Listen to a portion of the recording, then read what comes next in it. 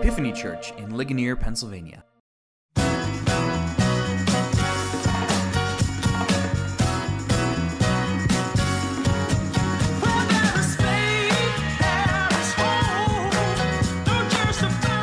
Welcome to Epiphany's podcast, a ministry of Epiphany Anglican Fellowship in Ligonier, Pennsylvania.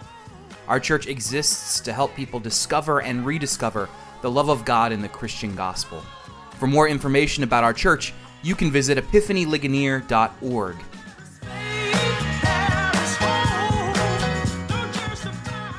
You know, it's not every day that your Bible study podcast has a content advisory on the front end, but there's really no way around the hard R, maybe even X-rated nature of the passage we're going to study today. So let's never say that the Bible strays away from the difficult realities of any time period, ancient or modern, including the reality that human beings regularly miss God's mark when it comes to matters of sexuality. And we're about to study one of the most explicit texts in the whole of the Bible. And as a pastor, I'm going to try to lead this study with three goals in front of me. First, I'm going to discuss this adult R-rated Bible study by using, as often as I can, proper and medical language for humans who are engaged in sexual activity. There's just no way to talk about the content of our passage using euphemisms or innuendo. It's not adult to do that, and it doesn't give the Bible its justice to do it that way. And so there is some language in this podcast that's going to cause you to blush, and I can assure you it's causing me to blush on the other end of this microphone as I teach from this passage in Genesis to you today. The second thing I'm going to try to do, besides using proper medical language and official language for human sexual activity, the second thing I'm going to do is address these matters with a lighter touch. You know, we as Christians believe that God gave us the gift of sex, and that it fits within Genesis's understanding of creation to talk about sex and understand it as something that was built into the fabric of creation as ultimately good. You know, our understanding behind human sexuality is that it's a gift and it's good, and it exists on three levels. That the Christian understands human sexuality in a threefold way. That sex exists as the mechanism for having kids and fulfilling God's desire that we fulfill the earth and to grow and to multiply. Again, that's Genesis 1 language. And so we also believe that God gave us sex for human beings to enjoy it, that it's a gift built into the fabric of our biology by our Creator. And in a mystical way that might make you blush, you know, sex is meant to reflect the goodness of God. And then when God's people do what God intended in our sex lives, it's an act of worship and celebration that we're creatures created by a loving God. And so God is pleased, I think, that we are being faithful to our original intent when we have proper sexual intimacy with our partners. And so to boil it all down for you, we're not going to say that sex is bad. We're going to say it's a good thing. And to make it simple, we might say that sex is for procreation, it's for recreation, and it's for celebration. That's a Christian understanding of what human sexuality is about. And that when it's embraced as a gift from God, we can experience sex on all three levels. And the third thing I want to talk about today is that when we take sex and make it a taboo topic, we cut people off from an avenue of grace that's present in scriptures, and we cut them off from a divine healing. And so I want to address these matters with an eye for healing in mind, because Scripture is clear that part of what makes sin thrive is darkness. As some 12-step programs say, we are only as sick as our secrets. And so when we only engage with the reality of human sexuality in solitude, whether we're sort of chatting quietly with confidants behind closed doors, or whether we understand human sexuality through, private Google searches, we miss the chance to confess our sins and to be seen and to have the sins brought forward into the light and healed. That's what St. James says, that we confess our sins as part of our healing process. And of course we do so in a manner that's age appropriate and gender appropriate and audience appropriate with all manner of wisdom, That's why there's going to be an E on this podcast, an explicit symbol, so to say, hey, this is 18 and up material here. But to completely ignore a section of Scripture because it deals frankly with human sexuality is to miss out on an opportunity for some of our brothers and sisters to experience an inner spiritual healing and restoration from what they've been through in the past. And so That's what I hope to do with this introduction and with our reading today. It's a frank Bible study of a passage that involves human sexuality, acknowledging that it exists, acknowledging that we do best to talk about it without innuendo or euphemism, and to do so with an acknowledgement that sex is fundamentally a gift from God. And if that's something you aren't interested in, feel free to move on to another podcast. This is, again, an optional exercise for your listening pleasure. And again, if you're, under the age of 18, first off, welcome to church. But also, this is not the conversation for you. There's a joke that the book of Genesis is meant for people aged 30 and up, and the old ancient rabbis of the Hebrew people would not, crack open the book in its fullest until you hit age 30. But if you can stick with me in this conversation, I think we're going to see that God's faithfulness extends in the midst of our broken sexual experiences, because that's what's going to happen in our text today. And so take a few seconds and say a prayer. And if you're ready to dive in, keep listening. If you're not, again, consider that you're self-advised accordingly, because we're going to take a look at the infamous story of Judah and his daughter-in-law Tamar from Genesis chapter 38. And we'll discuss why this reading even exists in Genesis, but we'll also look and see if it points us to something better than the tragedy that it presents. We're wondering how this particular passage might point us to the Christian gospel. And so, take some time to pray and do what you need to do to figure out if this is a good thing for you to experience or not. And we'll get started with our reading in just a moment here.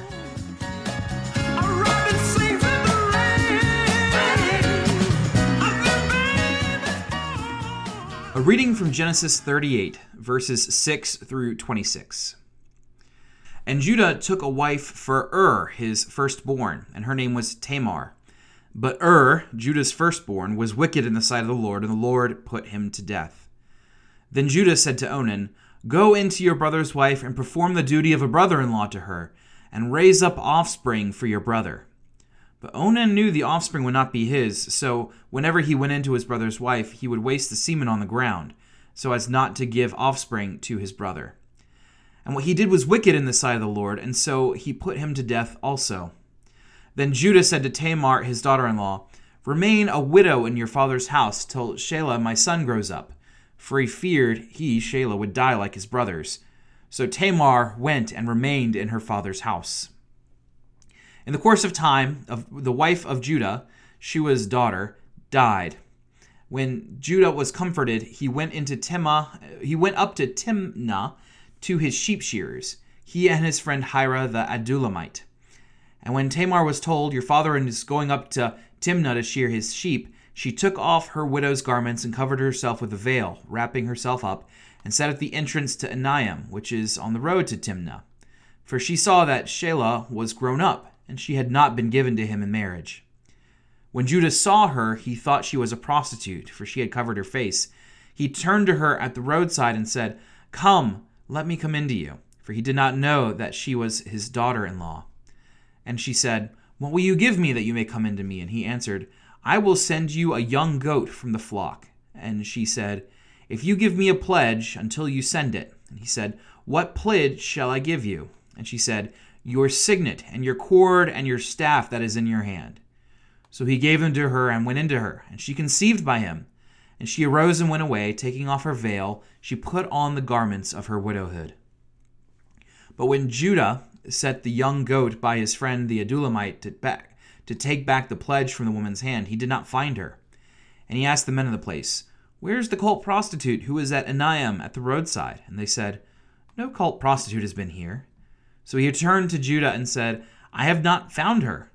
Also the men of the place said, "No cult prostitute has been there." And Judah replied, "Let her keep the things as her own, or we shall be laughed at.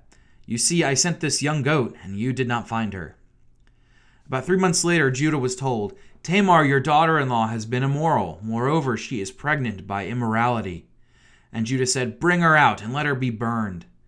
And as she was being brought out, she sent word to her father-in-law, "By the man to whom these belong, I am pregnant."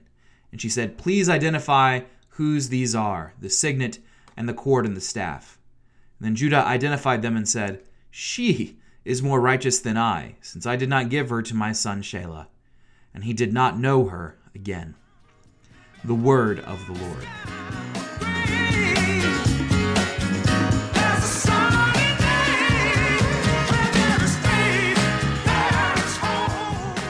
first, you might think our Bible reading seems out of place because this story of a man named Judah and his daughter-in-law Tamar takes place right in the middle of the story of Joseph. Joseph 37 is the story of Joseph being carted off into slavery, and Genesis 39 is the story of Joseph and Potiphar's wife. These are two stories that we have been going through at Epiphany. We worked over them a couple of weeks ago in church. And in between them is a story featuring the sexual brokenness of another one of Jacob's sons, son number 4 out of 12, a man named Judah. So the Bible seems to veer off on a Judah rabbit trail in the middle of Joseph's story. But if we follow those rabbit trails and view them as important, I think we're going to see that God has something in particular he wants us to see in the rabbit trail as we're making our way through the story of Joseph. So let's study this passage. Let's take a look at the story of Judah. Again, son number 4 out of Jacob's 12 sons. The text tells us that Judah was a man capable of taking care of himself. At a young age, you see Judah struck out from his family to seek his own fortune, raising his own flocks and living a somewhat independent life. He was not a failure to launch, as they call it these days.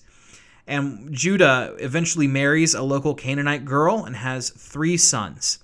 And the eldest son marries another Canaanite woman named Tamar. And so to help you with the story today, those are really the 3 names. These are the characters you really need to know in our story. You need to know about Judah, you need to know about his 3 sons, and you need to know about Tamar. So Judah, 3 sons, and Tamar. And sadly, this is not a wholesome family situation. The text tells us that Judah's eldest son, the one married to Tamar, is a particularly wicked guy. So wicked that God strikes him down and kills him. I mean, we don't know the exact nature of his wickedness. Did the eldest son named did he kick puppies? Did he steal from the offering plate? Did he run over an old lady while she was crossing the road? I mean, we just don't know.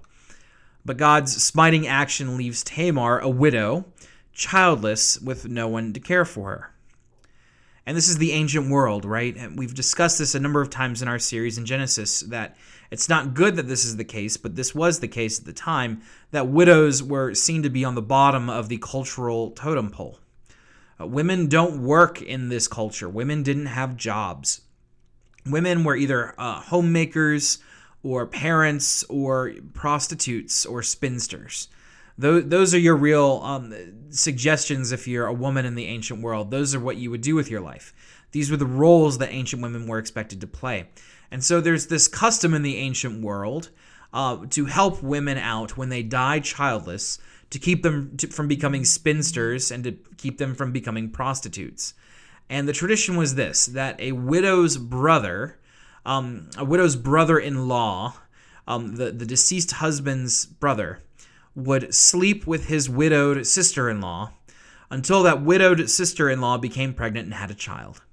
And that sounds awful to us in 2021, but in the ancient world where love and sex weren't nearly as interconnected, this was actually seen as a blessing because it provided children who would grow up to take care of their mother in their old age, right? And this is another thing we've talked about. Remember, kids in the ancient world are like a social security system. When you're too old to work, your kiddos will be the ones to take care of you. And so that 6th commandment, honor thy mother and father, that wasn't just there to make small children behave and put the fear of God in them. It existed to help establish this community retirement system when people were of a retiring age. And so, when Judah's eldest son dies, he commands his 2nd son, whose name is Onan, to go perform his culturally expected duty and impregnate his sister-in-law. Again, it sounds icky to us, but at the time, that's what you did. But Onan, you see, has other ideas. Here's what the text says. But Onan knew the offspring would not be his. So whenever he went into his brother's wife, he would waste the semen on the ground, as so not to give offspring to his brother. We're going to talk more about that in a bit. Lord help me. But there's a lot more to this text that meets the eye. The first thing we need to know is that Onan knew the offspring would not be his. And there's a lot wrapped into that sentence because as it stands with his big brother dead, things are looking very good for brother number two's financial prosperity, right? So son number one has died, and this is son number two doing his due diligence as the surviving brother-in-law trying to have a kid, and he's number two of three. But that's how it used to be. He was number two of three. Now he's son number one of two sons. And again, we've talked about ancient inheritance law before. And so to remind you, when a father dies in the ancient world, the eldest son gets a double portion of the inheritance. So the original plan was that when Judah died, his estate would be broken down into 4 parts. The biggest brother would get 2 parts, and then the other 2 brothers, sons number 2 and 3, would each get 1/4 of what is left. But you see, the eldest son has now died. And so now Onan gets a promotion, as it were. Onan gets promoted. Son number 2 gets promoted to be son number 1. And because he gets to be son number 1, he now gets a double portion of the family inheritance. So the calculation changes. Onan, instead of getting 1/4 of the property, he now gets 2/3 of his father's estate. And his little brother only gets 1/3. And if the numbers are too much for you to follow here, here's a summary of what I'm talking about. Financially, the death of his elder brother is a total windfall from Onan. He goes from inheriting 1/4 of the family fortune to 2/3, 25% to 66%. This is a huge leap. And so things are looking good for Onan in his future. He is rising in his stature. He's going to get a lot of money when his father dies, except his father says, do your duty and sleep with your sister-in-law. Because Onan knew the offspring would not be his. That if his sister-in-law has a child, that child fulfills the inheritance gap for his dead father.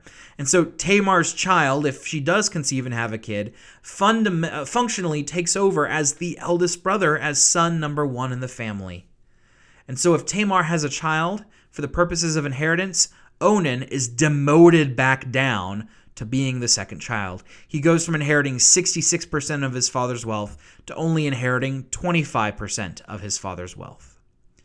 And so we're meant to see Onan's actions in our reading as financially motivated. That's the key concern in our reading. The good and right thing to do, according to the ancient world, was to provide for his sister-in-law a social safety net, so she didn't end up impoverished and left to be a prostitute. But instead, the text tells us this. Whenever he went into his brother's wife, he would waste the semen on the ground, so as not to give offspring to his brother.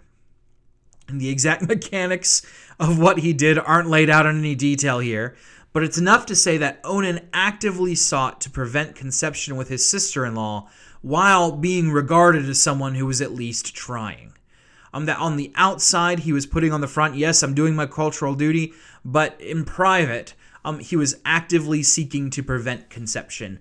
Again, the mechanics of exactly how he did that aren't present here, but we know that he was actively denying his sister-in-law a future. He was actively denying his sister-in-law someone to take care of her in her old age because he wanted his father's inheritance for himself. And so the text tells us that this is such a wicked thing that God punishes him for death as well, right? And what Onan did, was wicked in the sight of the Lord, and he put him to death also. And so now 2 of Judah's sons are dead, and there's only 1 left. And Judah the father is kind of spooked here. He's at a loss because 2 of his sons are dead. 1 is still a boy. Again, Judah is looking for answers. He's lost 2 of his sons back to back. And while it's clear to us, because the text is telling us that God is the one responsible for this, that's not the conclusion that Judah comes to. Judah begins to blame Tamar. He thinks that there's something about this woman, Tamar, a curse, ill intent, he doesn't know, but he knows that every one of his sons who has slept with this woman has died. And so maybe he's not excited to try and keep this woman in his family orbit. Maybe, this third son of his, technically now has a cultural duty, but Judah isn't really interested in weaving and keeping this woman in the fabric of his family. So he says to her this. Then Judah says to Tamar, his daughter-in-law, remain a widow in your father's house till Shelah, my son, grows up. That's son number 3 is Shelah. Until Shelah grows up, for he feared that Shelah would die like his brothers. So Tamar went and remained in her father's house. And so Judah, who has a cultural, moral, ethical obligation to take care of his daughter-in-law, sends Tamar back to her father's home, promising to give her a husband when Shelah grows up. Except Judah has no intention of following through with this plan. Because Judah, again, he thinks this woman has in some way killed two of his sons. There's something about her that has caused two of his sons to die. And that's total ignorance. The text says that it was God who killed these elder two sons for their wickedness. But Judah, he's got on his rose-colored glasses. He can't see that the two sons he raised were terrible men of poor character, that they were opposed to the ways of God. And so he transfers the blame onto Tamar, and he sends her back to her family with a false promise to return to her. And she remains a widow in her father's household, destined to become an old spinster and a burden to those who care for her, or perhaps maybe a prostitute if no one's there to care for her. And so let's put it all together so far. Tamar has been the sort of victim in this story of a terrible mess of a family. Tamar, she didn't have much choice in the matter, but she did not marry into a family of, high esteem. Husband number 1 is a sinner, and God ends his life. Husband number 2 is also a sinner, and so God ends his life. And the father thinks that the daughter-in-law is to blame, so he promises her son number 3 as husband number 3, but doesn't deliver. Tamar did not marry into a particularly awesome family here. Judah, whose family is supposed to be linked to the creator God of the universe with all sorts of moral understanding at his beck and call, Judah's family, and Judah in particular, have done a grievous evil to Tamar. Judah has done a grievous evil to his daughter-in-law. Now I want to pause a minute here in the middle of the sermon, the teaching, to discuss a couple of points of pastoral connection. And this is where I'm going to discuss a few things that may make you blush if you haven't been blushing already in this story. Because there are plenty of ways to miss the mark, which is the Bible's word for sin. There are plenty of ways to miss the mark when it comes to putting together a biblical understanding of sex. And this particular passage is fraught with a long history of bad interpretations. That people in the early church, people in the medieval church, in the modern church, in the Reformation church, a lot of people looked at this passage and drew some very incorrect conclusions about human sexuality. And I'm going to speak to you right now for reasons that I hope become clear, because there are a lot of people who are wounded, have deep sexual woundedness, and I don't have an opportunity to take a Bible story and directly talk about that and connect it with people's sexual woundedness. And so I want to take that opportunity briefly right now to talk about 2 bad interpretations of this passage. So bad interpretation number 1 of this passage. Here's the first thing you should not do with this passage. If you come from a strict Roman Catholic background, or perhaps you had a more fundamentalist upbringing, the name Onan, which is the second son of Judah, may be very familiar to you. And many of you listening out there may have heard of the sin of Onan or Onanism. That's language that's often used in conservative Christian circles. And over the years, even though we are not given the explicit details of exactly how Onan wastes his seed, this story has become linked to the practice of masturbation, particularly male masturbation. And I'm not going to spend any time today articulating a biblical view of masturbation. I'm not going to spend any time today going through that, because there are a lot of God-fearing, God-loving Christians who believe that Jesus rose from the dead, who have different opinions about whether that practice is acceptable or not. But in many Christian circles, the primary use of this text is to articulate that the act and practice of masturbation is something sinful. And that's one prominent interpretation of the text. And this text has also been linked to a second theological position that is sort of a uniquely Roman Catholic position, although you can find it some other places, which is this text has been linked to oppose any form of birth control. And the idea that Onan sinned by wasting semen is that God's intent for sex is that no opportunity be wasted to conceive and give birth to life. And so to have sex without the intention of conception in mind, to have it only for fun, for example, is to not do what God designed for sex. And this is a dogma in the Roman Catholic community that produces very funny Monty Python musical numbers. And we should also, I think, give our Roman Catholic friends their due for a thoughtful, long-standing engagement with the theology of creation that most Protestants haven't even thought of. Whether or not biblical, what is a biblical understanding of birth control? I mean, that's not something we talk about very often. And I don't agree with the Roman Catholic position at all, by the way. I don't agree with the argument that all birth control methods are ungodly. But I'm going to give them a ton of credit for actually thinking about this way, in a way that Protestants have not. But that's a second interpretation about this text. This text is a text based that a theology of anti-birth control is based upon. And I explain all this to you to say that I have met, and I continue to meet, so many people who live in quiet shame and guilt because of these two interpretations of Genesis 38. I have met evangelical teens who live in quiet fear that their sin of Onan was proof that they weren't saved. I have met the fire and brimstone preachers who preached that message to the kids, calling their youth group to levels of purity that they themselves, it turns out, don't abide by in their own private lives. I have met married, devout Roman Catholic couples whose marriages have deeply suffered because of medical matters that prevented them from engaging in traditional sexual intercourse. And they felt as if their only option for romantic physical intimacy was off the table because it would be an affront to God. And so they just kind of went on and they were pseudo-celibate with each other for years on end. And I've even given pastoral care and counsel to a man who had nuns in his Catholic school mutilate his genitals so that he would not practice the sin of Onan. I'm here to tell you this morning that the sin of Onan, as outlined in our text, has nothing to do with masturbation or the act of wasting its seed or birth control. I hoped that it was very clear the sin of Onan is that he explicitly sought to ruin his sister-in-law's future for financial gain. He purposefully resigned her to a life of spinsterhood or maybe even prostitution so that he could improve his financial standing. Onan would be rich and she would die poor. And so God strikes down Onan, yes, but at the root of this smiting, as it were, the sin on hand is not at all sexual immorality. The root cause was greed and disobeying his father and disrespecting his brother and resigning his sister-in-law to an imperiled future. Onan was a wicked guy, but it's not for the reasons he's famous for.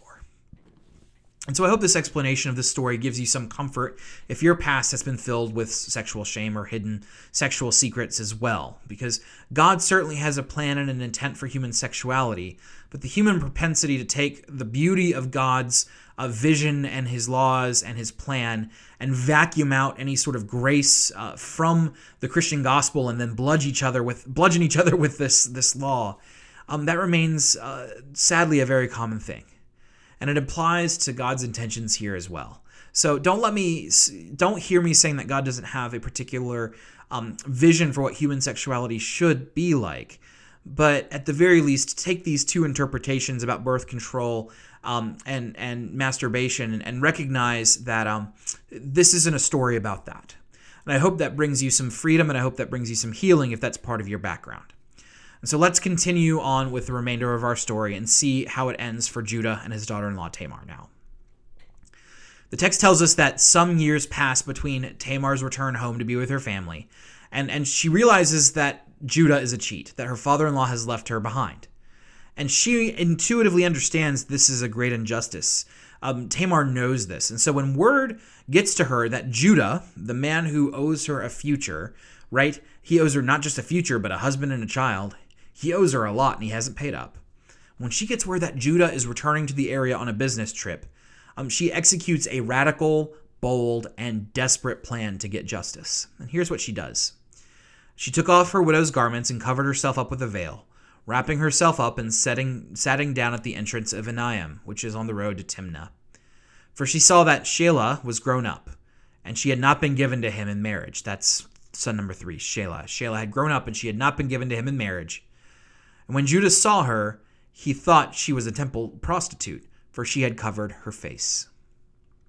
Tamar would have been, in our reading today, she would have been in her early 20s as all this was taking place. And she was already wearing the traditional garments of a widow. But when she hears that Judah is coming by town, she dresses herself up as a prostitute. She covers her face and she sits at the place where prostitutes sit by the town gate, and she waits. And sure enough, when Judah comes to town, he sees her. He assumes she's a prostitute, and he tries to make a deal.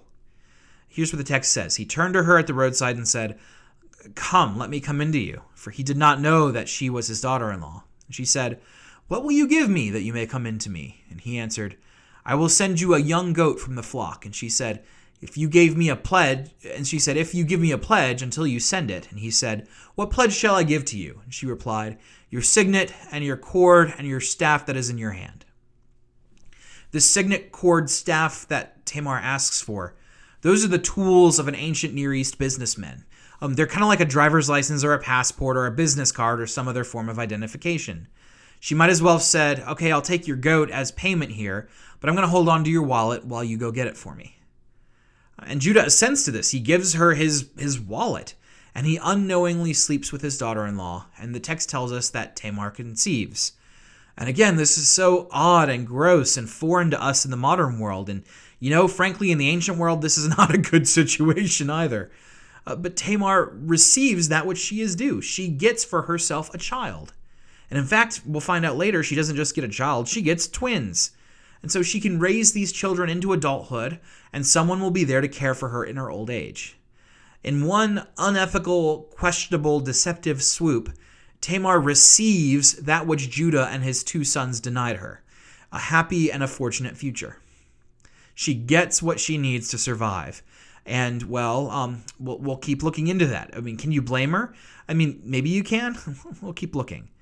And that's the way things seem, right? That things turn out well for Tamar until 3 months later or so. Because Tamar is now back to wearing her widow's clothes, her black Italian widow's clothes. But then she starts to get her baby bump. And the scandal begins to unravel. Tamar, the widow, has, according to everyone on the outside, disrespected her family and her dead husband by quote-unquote being immoral, as the text says. And the person who would have been grieved the most by her adultery, the person who would have had the most right to take revenge or to have justice, would be Judah, her father-in-law. He would have been the person to claim justice on behalf of her late husband's, marriage because, the husband's late. And so now the father-in-law, Judah, is the one they say, "Hey, Judah, your daughter-in-law has been unfaithful. What are you going to do?" And he loses no sleep on the matter, telling the messengers, "Bring her out and let her be burned." Burning, my gosh, that's a very severe way of being executed. And it's not just execution either. It's torture and execution, right? Being burned is slow and painful. The customary death for this sort of thing was stoning, which is awful, but, it's quicker and a lot less painful. And so in this demand that Tamar be executed for adultery by fire, we see a lot that's going on in Judah's spirit. The woman blamed for the death of his 2 sons, right? He blames her for the death of his 2 sons. This woman has brought tragedy in the family, he suspects, and this woman has now been unfaithful. This woman caught in adultery, the one that he wants to not send his 3rd son to be married, even though he owes it to her. And so all of this anger and sadness and fear and grief, he's projecting all of this onto Tamar now. And her execution will be for Judah a revenge of sorts and a consolation for the loss of his 2 sons. But Tamar, when she is brought out to be burned, she brings the entire scandal to light because what happens? She produces for the crowd a certain signet and cord and staff, a certain ancient Near East wallet, some business cards, as it were, which she kept in her possession to prove the paternity of her children. And when she produces the ancient Near East wallet, the driver's license, the passport, the business card, to show the community who the father was, Judah is hit with a ton of bricks. He realizes immediately that the circumstances, he knows what's gone down. And it hits him all at once, that the daughter-in-law, who he blamed for the death of his sons, was not innocent of impropriety by any stretch. But the scheme brings not just what she's done to light, but what he's done to light as well. She used the visage of a cult prostitute, right? And so there's an element of poetry in this, because in the ancient world, because Judah had abandoned her, she might as well have become a prostitute. And so her scheme brings it all to the forefront to say, because of you, Judah, because you had denied me a good heritage, I might as well become a prostitute.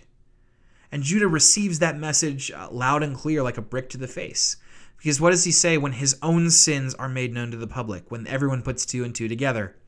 She is more righteous than I, since I did not give to her my son. He acknowledges it. He calls off the execution. He calls off everything. And he realizes that everything that's wrong with this situation, he is at fault. I mean, two people, two sins. Who is worse off? The woman who dresses like a prostitute to deceive her father-in-law into giving her a child to take care of in her old age, or the man who denied her the child in the first place? And Judah owns it. The text says that between the two of them, the woman becoming a prostitute, she is more righteous than he is. Not totally righteous, mind you, just simply a little more righteous than the man denying her a future. And so if I were to title this text, if I were to give it a subtitle, I guess, I might give it the title, The Humiliation of Judah.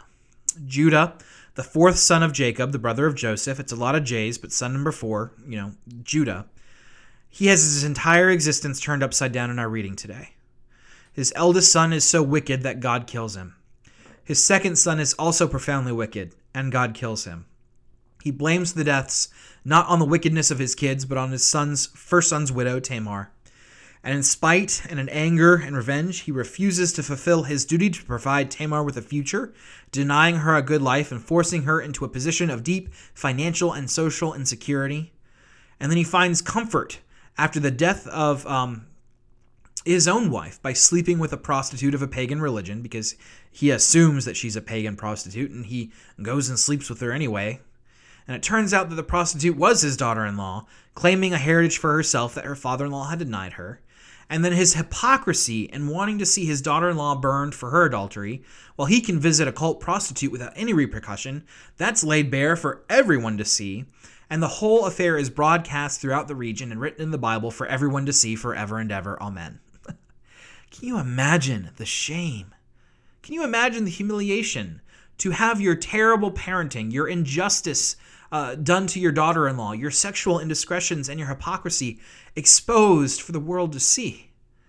I don't think it can get more humbling than this for Judah, the fourth son of Jacob. So why interrupt the story of Joseph the dreamer with this tale of humiliation? Why does the Bible, why is it structured in Genesis such that we read Joseph's story, Judah's story, Joseph? Well, the first thing we're meant to read is that the sexual immorality of Judah's family, as evidenced by Onan and also Judah and also Tamar, we're meant to see all of this in opposition to Joseph's refusal to sleep with Potiphar's wife, which takes place in the next chapter. You see, Judah and his family are overcome with sexual indiscretions and failure, but Joseph, is not. And we're meant to see that the son who was sold away in slavery is more righteous than the ones who are left behind in any measure.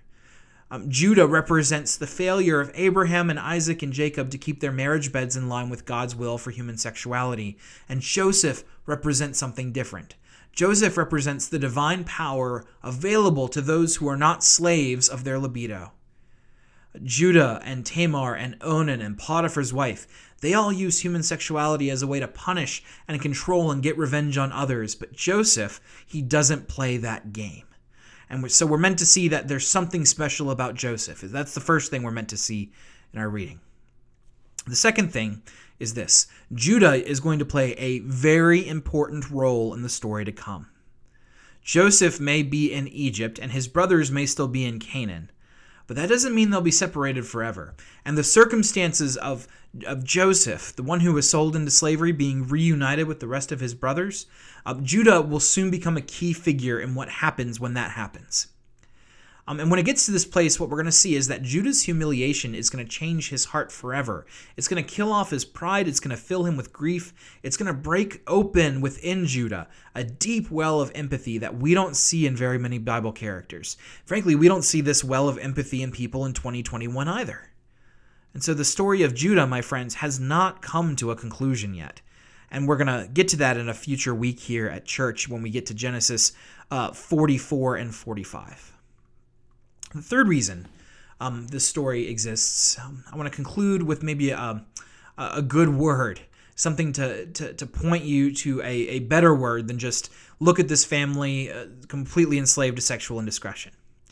And our reading concludes in Genesis 38 with the birth of Tamar's twins, Perez and Zerah. If you go to the end of Genesis 38, you'll find that Tamar has twins as a result of this, and they grow up and they take care of her, named Perez and Zerah. And that's not the last time they're mentioned in the Bible, because you can fast forward all the way to the very beginning of the New Testament in Matthew chapter 1, where we discover that this case of in-law incest makes an unusual appearance. Because in this moment, the great Lion of Judah, Jesus himself, well, this is his genealogy. These are his ancestors.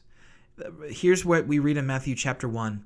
The book of the genealogy of Jesus Christ, son of David, the son of Abraham.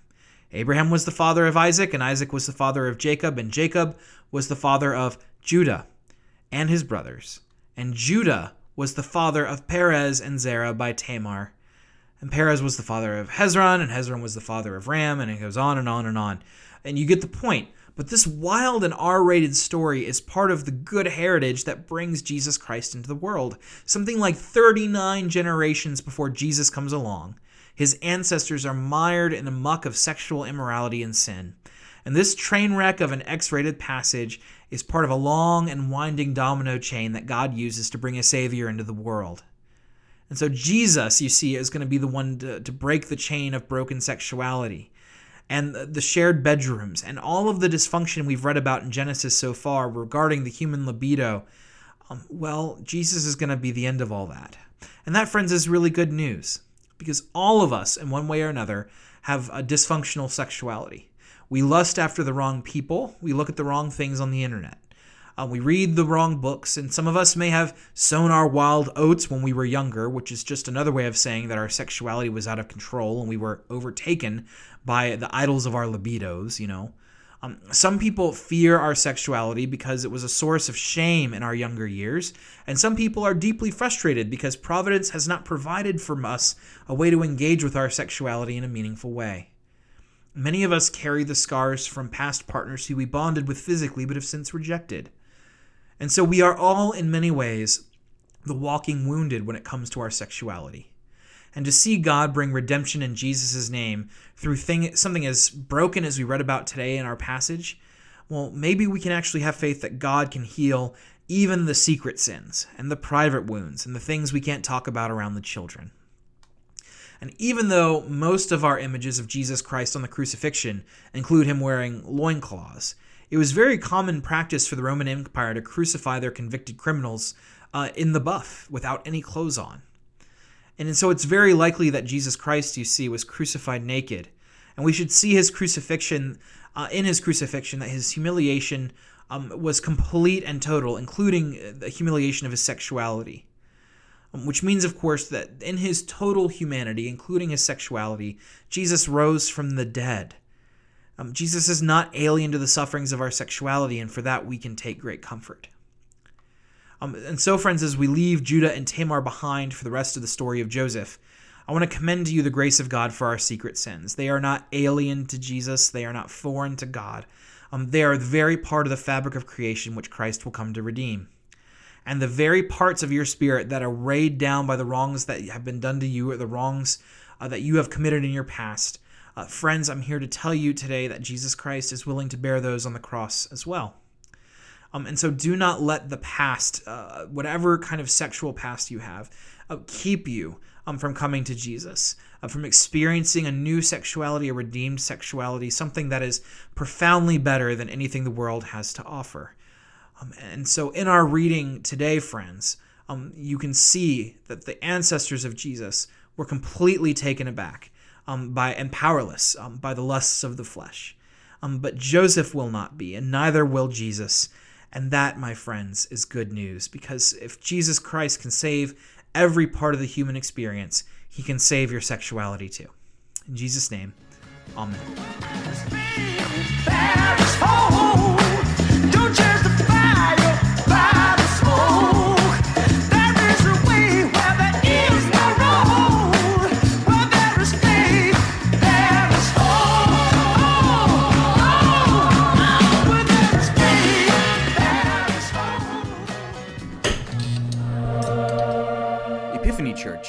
Pioneer, Pennsylvania.